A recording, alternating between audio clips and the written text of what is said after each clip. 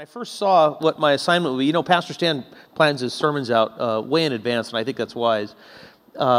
It just fell that I would receive this assignment, and when I saw it, it said Judas, and I thought, wow, thanks. That's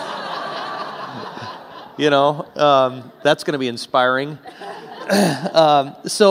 But as I got into the scriptures and read the story and kind of freshened up on what was going on there, the Lord began to speak, of course, and I was just excited.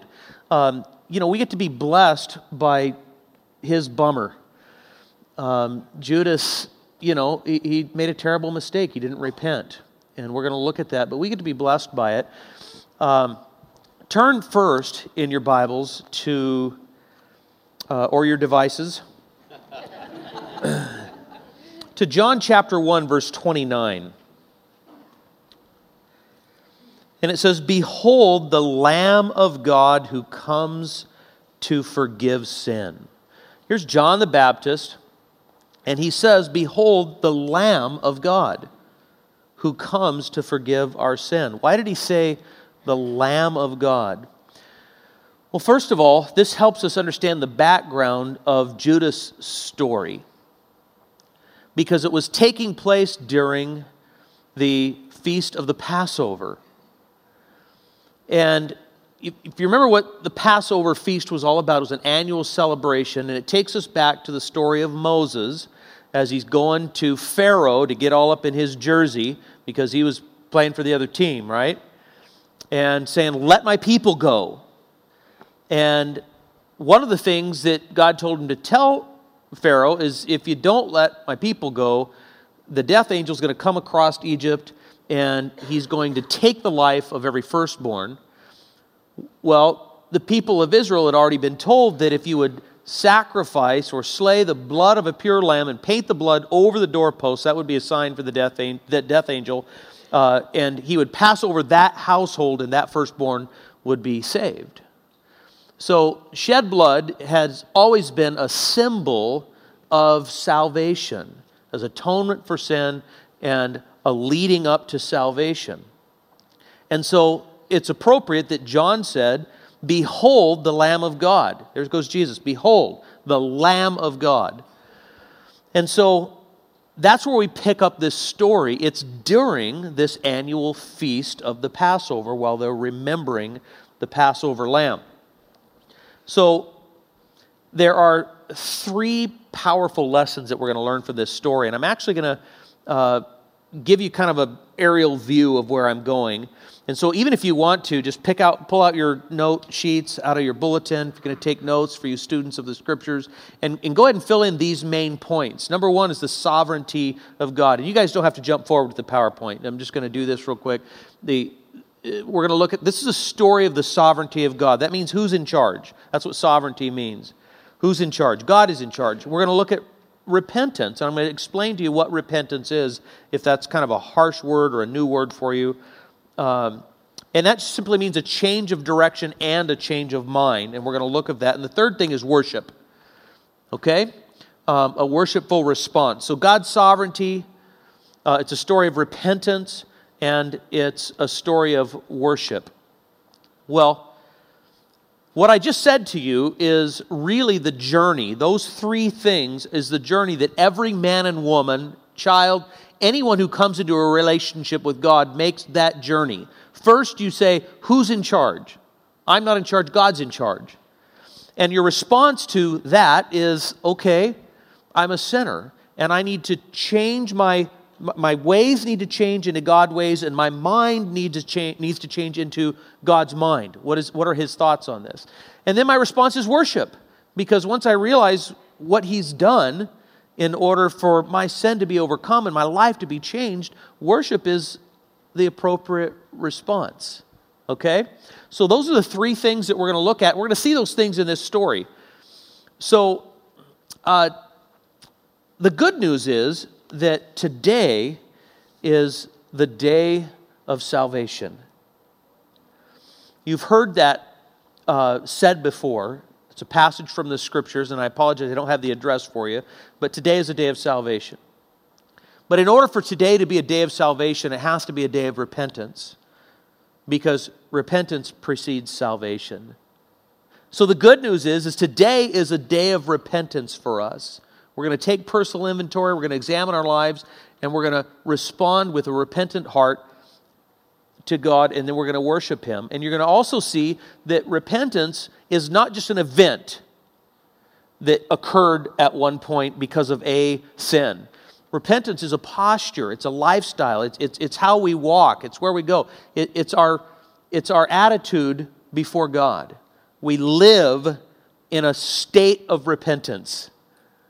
So, with those things in mind, I want to read you this story, and it might seem a little bit long, but it's because I'm going to read you a story. So it's going to look like more than just one passage that we put up on the scriptures. And also what I've done is I've taken a collection of details from two Gospels, Matthew and John, because they both share different details. And I've kind of sandwiched them together so it reads as one story. Okay? So beginning with Matthew chapter 26, verses 1 to 16, and then we'll look at John chapter 12 and also John chapter 18. When Jesus had finished saying all these things, he said to his disciples, "As you know, the Passover is 2 days away, and the Son of Man will be handed over to be crucified." Then the chief priests and the elders of the people assembled in the palace of the high priest, whose name was Caiaphas. And they plotted to arrest Jesus in some sly way and kill him. And in quotes, "but not during the feast," they said, "or there may be a riot among the people." Now, let me just pause there. Jesus said 2 days, and then Passover, I'm going to be arrested. It's my time. The priests who were plotting to kill him said, "Okay, but not during the Passover." Jesus wasn't talking to them. Jesus is over here telling his disciples, "Hey, it's my time." And then over here, the priests are meeting in private, and they happen to say, "Not during the Passover, because there could be a riot." So, what's going to happen? What's going to happen? Is it going to be during the Passover or not? Verse 7, a woman came to him with an alabaster jar, very expensive perfume, which she poured on his head. And then in John 12, verse 3, it says she poured it on his feet and wiped his feet with her hair. And the house was filled with the fragrance of the perfume. But when the disciples saw this, they were indignant. And then from John 12, but one of his disciples, Judas Iscariot, who was later to betray him, objected. "Why wasn't this perfume sold and the money given to the poor? It was worth a year's wages." And then, kind of in parentheses, he didn't say this because he cared about the poor, but because he was a thief and a keeper of the money bag. He used to help himself to what was put into it. Aware of this, Jesus said to them, "Why are you bothering this woman? She has done a beautiful thing to me. The poor you will always have with you, but you will not always have me.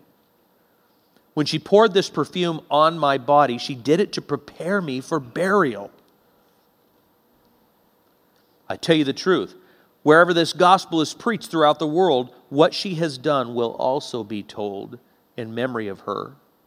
Then one of the 12, the one called Judas Iscariot, went to the chief priests and asked, "What are you willing to give me if I hand him over to you?" So they counted out for him 30 silver coins, and then from then on, Judas watched for an opportunity to hand him over. John chapter 18, verses 2 to 12 says, "Now Judas, who betrayed him, knew the place because Jesus had often met there with his disciples. So Judas came to the grove guiding a detachment of soldiers and some officials from the chief priests and Pharisees. And they were carrying torches and lanterns and weapons. Jesus, knowing all that was going to happen to him, went out and asked them, "Who is it you want?" "Jesus of Nazareth," they replied. I am he, Jesus said. And Judas the traitor was standing there with him, by the way. And when Jesus said, I am he, they drew back and fell to the ground. And again he asked them, who is it you want? And they said, Jesus of Nazareth. I told you that I am he. Jesus answered, if you're looking for me, then let these men go. This happened so that the words he had spoken would be fulfilled. I have not lost one of those you gave me. Then Simon Peter, who had a sword, drew it, struck the high priest's servant, cutting off his right ear. The servant's name was Malchus. Jesus commanded Peter, put your sword away. Shall I not drink the cup the Father has given me? Then the detachment of soldiers with its commander and the Jewish officials arrested Jesus. An interesting contrast here. While Mary was anointing Jesus for burial in an act of worship, Judas was bartering for Jesus' burial. So here's what's going on. And your first point is, this is a story about God's sovereignty. Who's in charge? Everybody say that together out loud. Ready? Who's in charge? All right, let's try that again. Ready? Who's in charge? So, this kind of cracks me up. And I know it's kind of a tragic story. It ends in Judas hanging himself. But meanwhile, Jesus goes to great lengths to make it very clear in no uncertain terms that he's in charge. So first, as we just read, he says, Passover's in 2 days. My time's come, I'm going to be arrested. The priests say to themselves, let's not do this during the Passover because it'll cause a riot. So, when's this going to happen? How many think it's going to happen on the Passover when Jesus said it would happen? Right?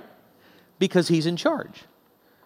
So, he's praying in the garden on the Passover, the day of the Passover feast, in the Garden of Gethsemane with 2 other disciples. And because he knows what's going to happen, as we just read, and he knows it's his time, he wakes the other 2 disciples up. He told them to pray, but they fell asleep. Remember? Have you ever done that? Fallen asleep while you're praying? So he says, wake up, guys. The mob's coming. Now, it's my opinion that he didn't have binoculars, and he was kind of up on a perch, watching in fear and just unrest that this is going to happen. No, he says, hey guys, wake up. It's my time. And so then he walks over here, and he waits. And the 2 other disciples, they follow him, and they're waiting, and they're probably thinking, oh, what are we waiting for? I mean, how does he know they're coming? So then the mob comes, and Jesus initiates this. He says, who are you looking for? Jesus of Nazareth. I am he. Whew. They all fall to the ground. And then he says, get up. So they get up, and he says, who'd you say you were looking for? Now, if I'm those guys, my response is like, I mean, we read this in the storyline, but it was probably more like, Jesus of Nazareth? And he says, well, I already told you, I'm he. Right? And then, this is what I picture Jesus doing. He's already told you, I'm he. Judas? One of the passages says, Judas, do what you came for. One of the other Gospels says that Judas had plotted with the high priest. Here's the plan. You'll know who it is that is Jesus, the one you're going to arrest, because I'll go and kiss him on the cheek. That way you'll know that's the guy you're going to arrest. Well, Jesus, again, he's going to great lengths to demonstrate who's in charge here. The sovereignty of God. This is his plan all along. So before Judas could even do that, he says, hey, Judas, do what you came for. Wow. Jesus is in charge. He's even in charge of his own arrest. The time, the day, the way that it will occur were all on his terms. And this is really comforting to me because it tells me that there is nothing that God doesn't attend.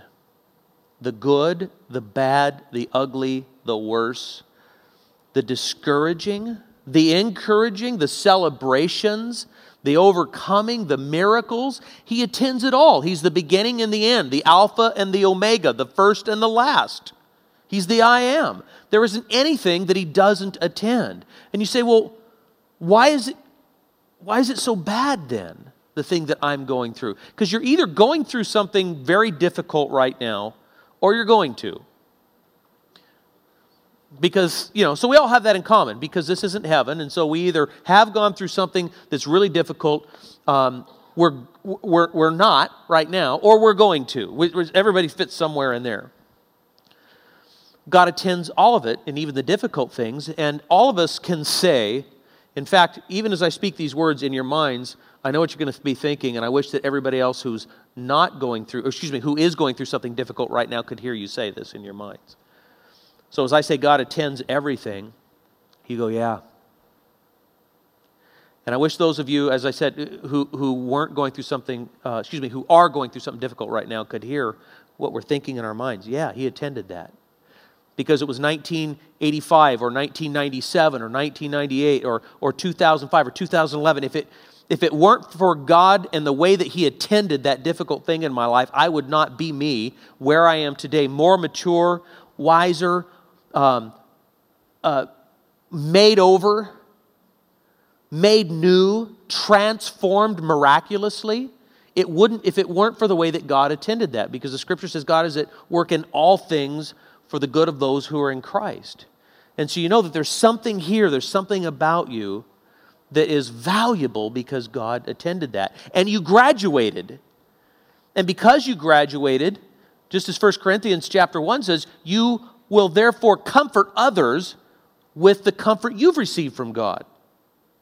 That's what it's about. There isn't anything that God doesn't attend. John chapter 13, verses 1 to 3 says, it was just before the Passover feast. Jesus knew that his time had come for him to leave this world and to go to the Father. Having loved his own who were in the world, he now showed them the full extent of his love.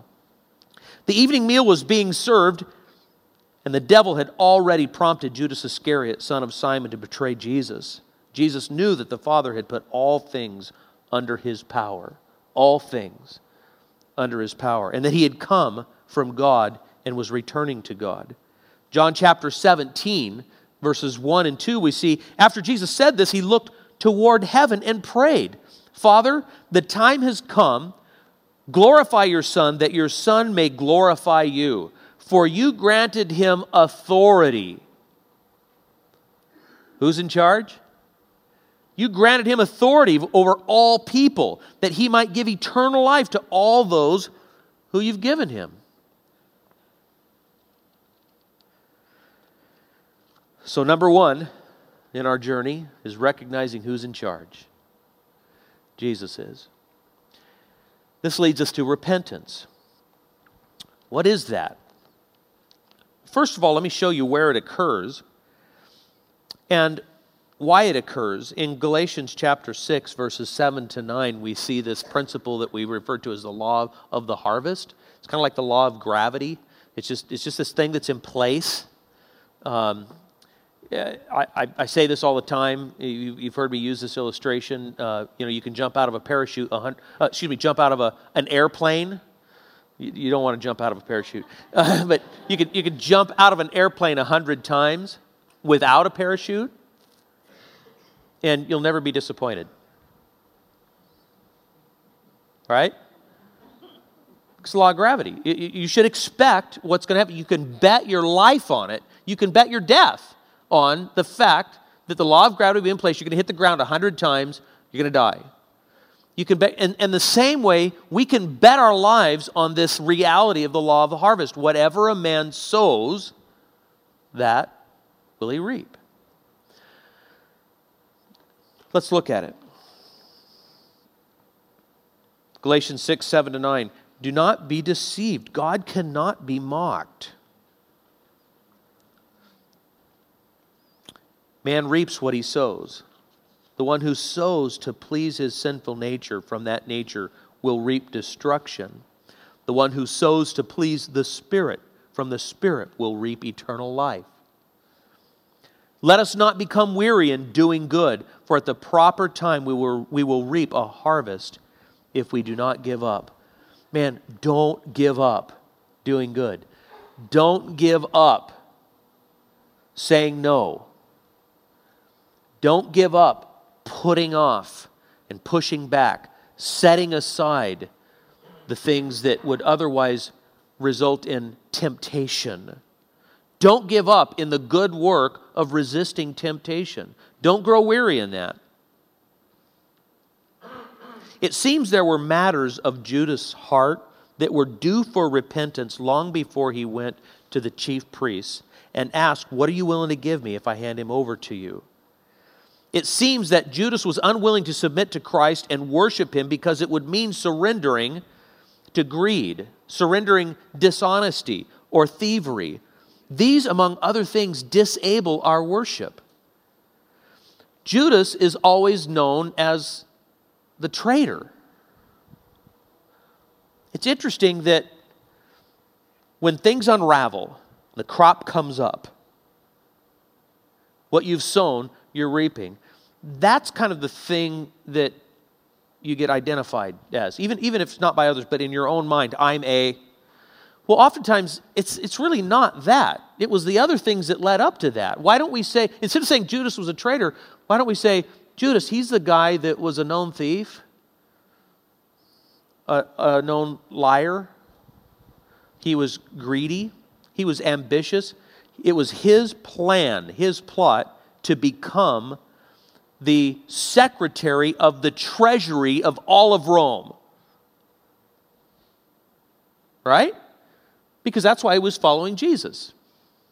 He was in charge of the money bags, and everybody knew that Jesus has already been saying that he's going to establish a kingdom. The kingdom of God is at hand. But Judas was assuming, like many who crucified Jesus, that Jesus was going to establish an earthly kingdom.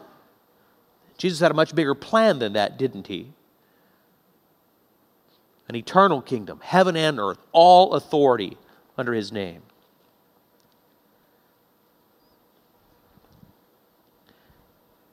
2 Corinthians chapter 7, verses 8 to 10 describe two kinds of repentance. It's referred to as godly sorrow and worldly sorrow. Let's contrast those so that we understand what it is that we want to do. Paul says, even if I caused you sorrow by my letter, I do not regret it. Though I did regret it, I see that my letter hurt you, but only for a little while.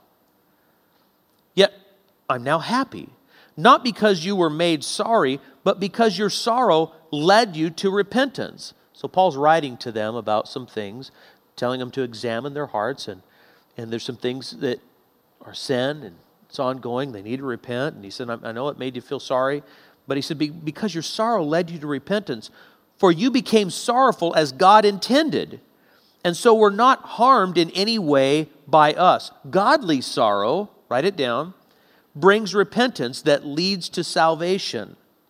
Leaves no regret, in other words. And worldly sorrow brings death. Godly sorrow and worldly sorrow. Interesting. Godly sorrow leads to repentance that leads to salvation. There's a progression. And this salvation means not only eternally, but presently. Not only my eternal destiny, but my daily destiny. It speaks the full orb of God's blessing. It saves me not only to be born again eternally, a fresh start, a new beginning. But it saves me from old bondages, healed from old hurts, set free from those things that are strangling me spiritually. Every day, that I would be blessed and saved in all aspects of my life, mentally, relationally, emotionally. That's salvation. Every day. What brings about this kind of salvation that you'll never regret saying, man, I followed Jesus, I repented of my sin to Him, not to myself? Repentance which brings salvation. Hey, anyone who has truly repented has truly been blessed by this. This is why throughout history, mankind has been called to repentance, so that godly sorrow can do its work. Godly sorrow always leads to repentance. And that is the key. It is absolutely essential, non-negotiable, undeniable principle of the Bible.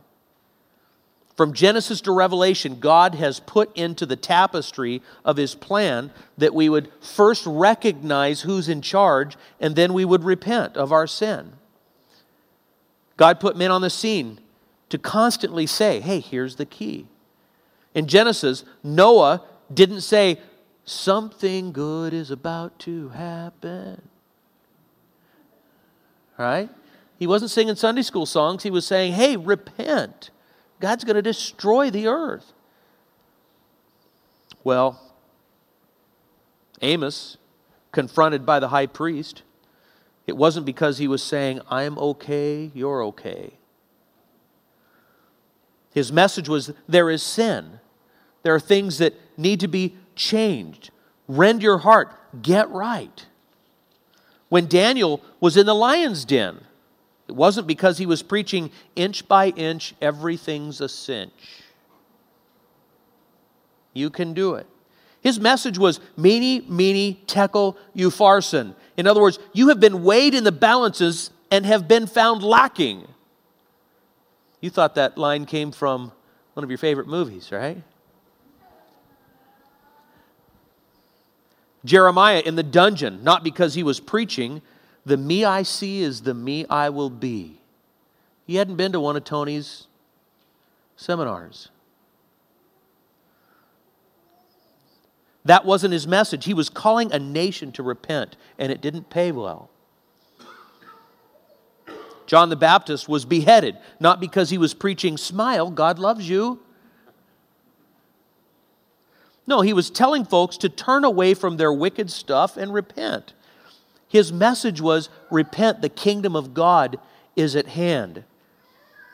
And then Jesus himself, because John the Baptist came before Jesus telling everybody that Jesus would come, he then, during his very first message, would confirm John's message by saying, repent, for the kingdom of heaven, a kingdom of God is among you. Peter,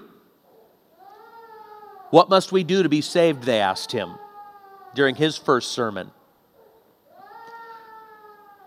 Repent and be baptized, and you shall receive the gift of the Holy Spirit. And finally, in Revelation chapter 11, the two witnesses, it has been prophesied, we see written in the Apostle John's vision, recorded the last book in your Bible called Revelation. He has this vision about two prophets that would come during the tribulation to preach a message of repentance. That there would be one final opportunity for hearts to be changed and lives to be saved. Not because they were preaching God is in heaven and everything on earth is okay. No. They'll be calling people to repent. Throughout the Scriptures, from cover to cover, Genesis to Revelation, it's the plan. It's the key to unlocking the blessing of salvation. You say, okay, so what is repentance exactly? I kind of get a picture of it. Well, let's be specific. It's two things. It's both a change in direction and a change of mind. I'm going this way, I'm doing these things, the crop comes up because I'm sowing weeds. I don't want to experience that crop. So I say, okay, I'm going to go this way Now keep in mind, the Holy Spirit is counseling this whole thing, right? Because he's a revealer of truth and a counselor and a comforter. And so he's counseling me, no, Doug. So I'm going to go this way. Well, that's only part of it. That's a change in direction. Then there's a change of my mind where I listen to the counsel of the Holy Spirit. He says, Doug, you're thinking this way. And I say, okay, well, Lord, what do you think? What are your thoughts on this? What does your scripture say about this? And then, of course, the proper response would be, oh, okay, I'm going to think that way now. Because I was doing this over here thinking it's okay, no problem, no, I'm not, it's private anyway, I'm not hurting anybody. And the Holy Spirit says, well, that's not what God says about it. Look at this clip, and as it rolls, listen carefully because the font's kind of small, and watch at the end. There's no break in the film. It just reverses.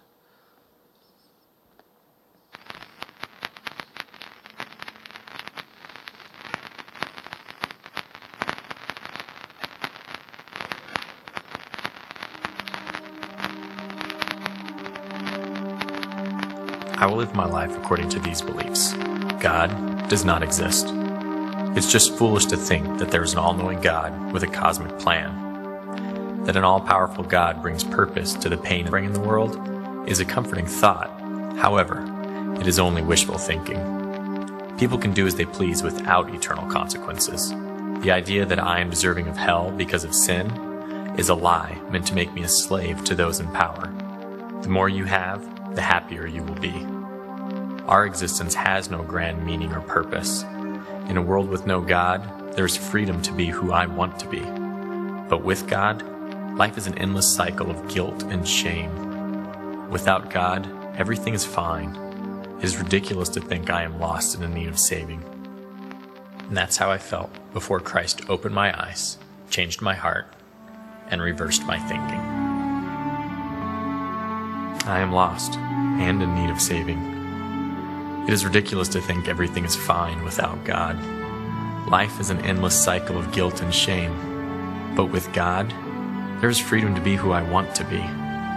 In a world with no God, our existence has no grand meaning or purpose. The more you have, the happier you will be is a lie meant to make me a slave to those in power. Because of sin, I am deserving of hell. The idea that people can do as they please without eternal consequences is only wishful thinking. It is a comforting thought, however, that an all-powerful God brings purpose to the pain and suffering in the world, that there is an all-knowing God with a cosmic plan. It's foolish to think God does not exist. I will live my life according to these beliefs.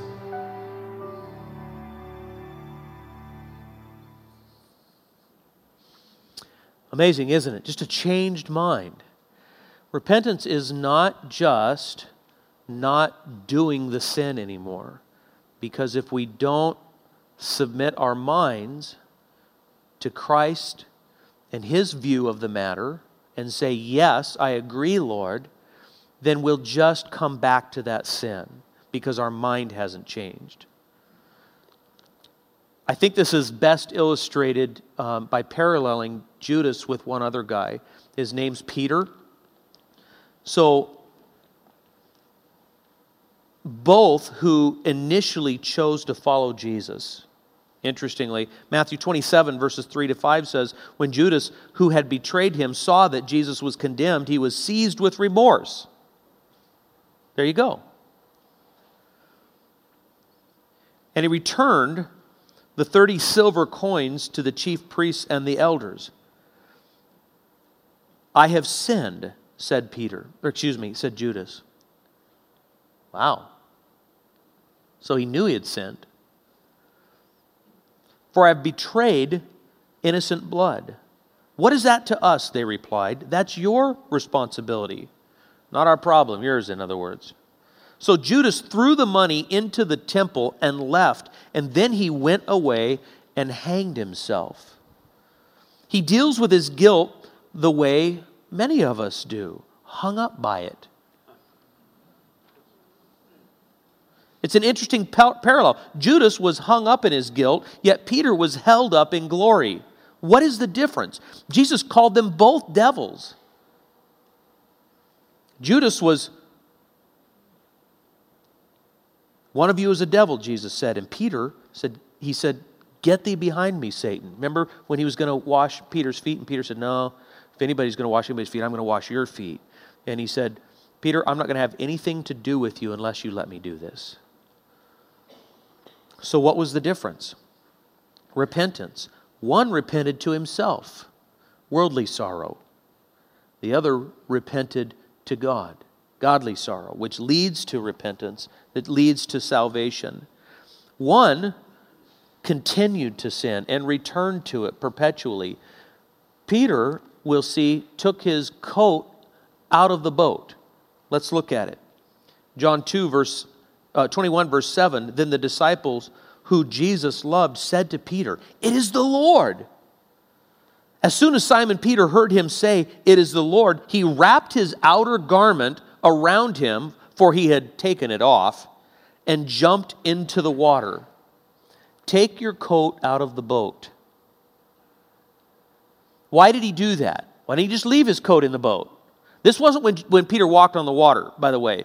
This was when Jesus was showing up on the beach to cook him breakfast and reinstate his relationship with Peter, who had denied him 3 times. But he knew Peter's heart and he would repent. And he asked Peter 3 times, do you love me? And Peter said yes 3 times. And then he went to feeding his sheep, following Jesus. He didn't go back to the boat where he'd left his coat. Take your coat out of the boat. Delete her number out of your contacts. Empty the cupboard of the alcohol. Cancel the subscription. Get password protection.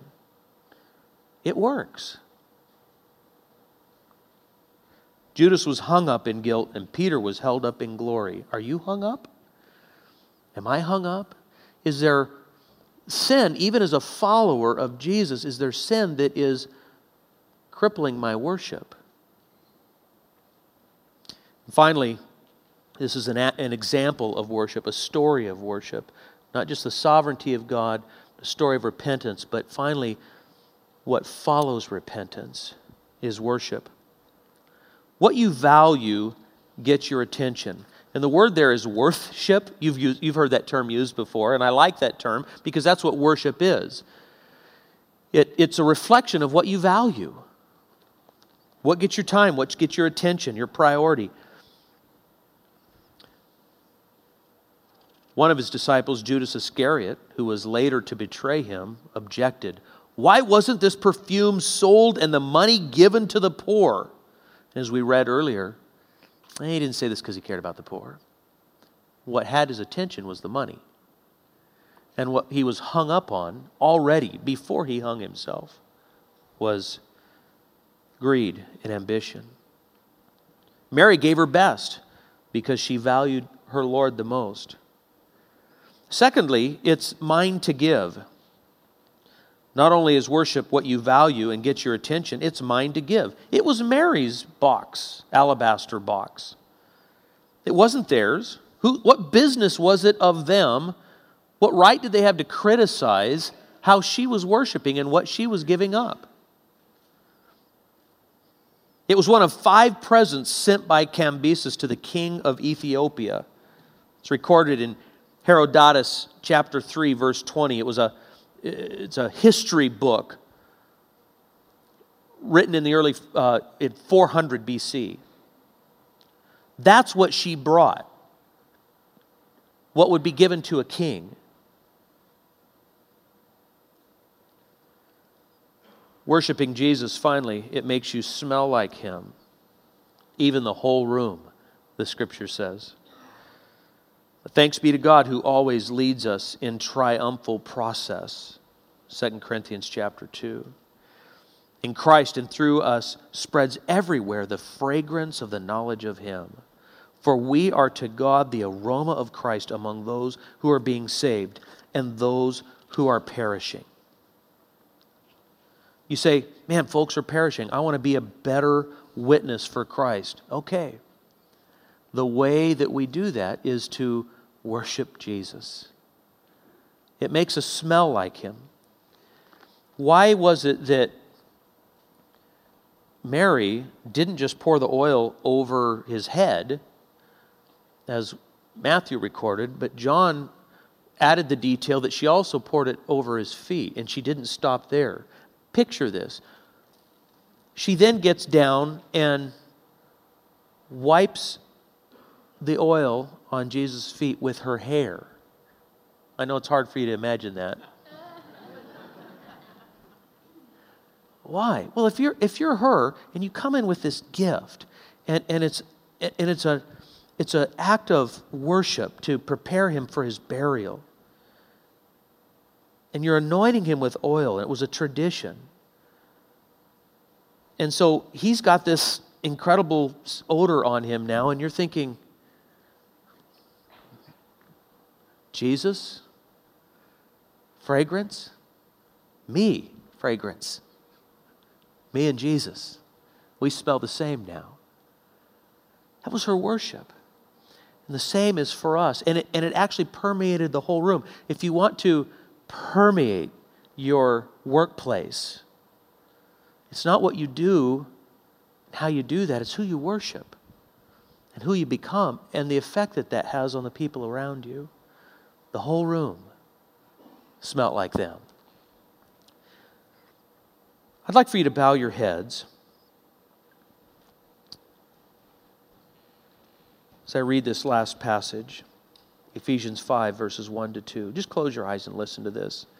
Be imitators of God, therefore, as dearly loved children, and live a life of love, just as Christ loved us and gave Himself up for us, a fragrant offering, a sacrifice to God.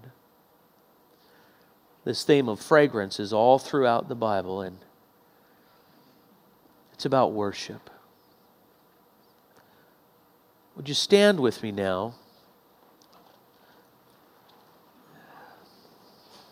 as Kenny prepares to lead us in worship?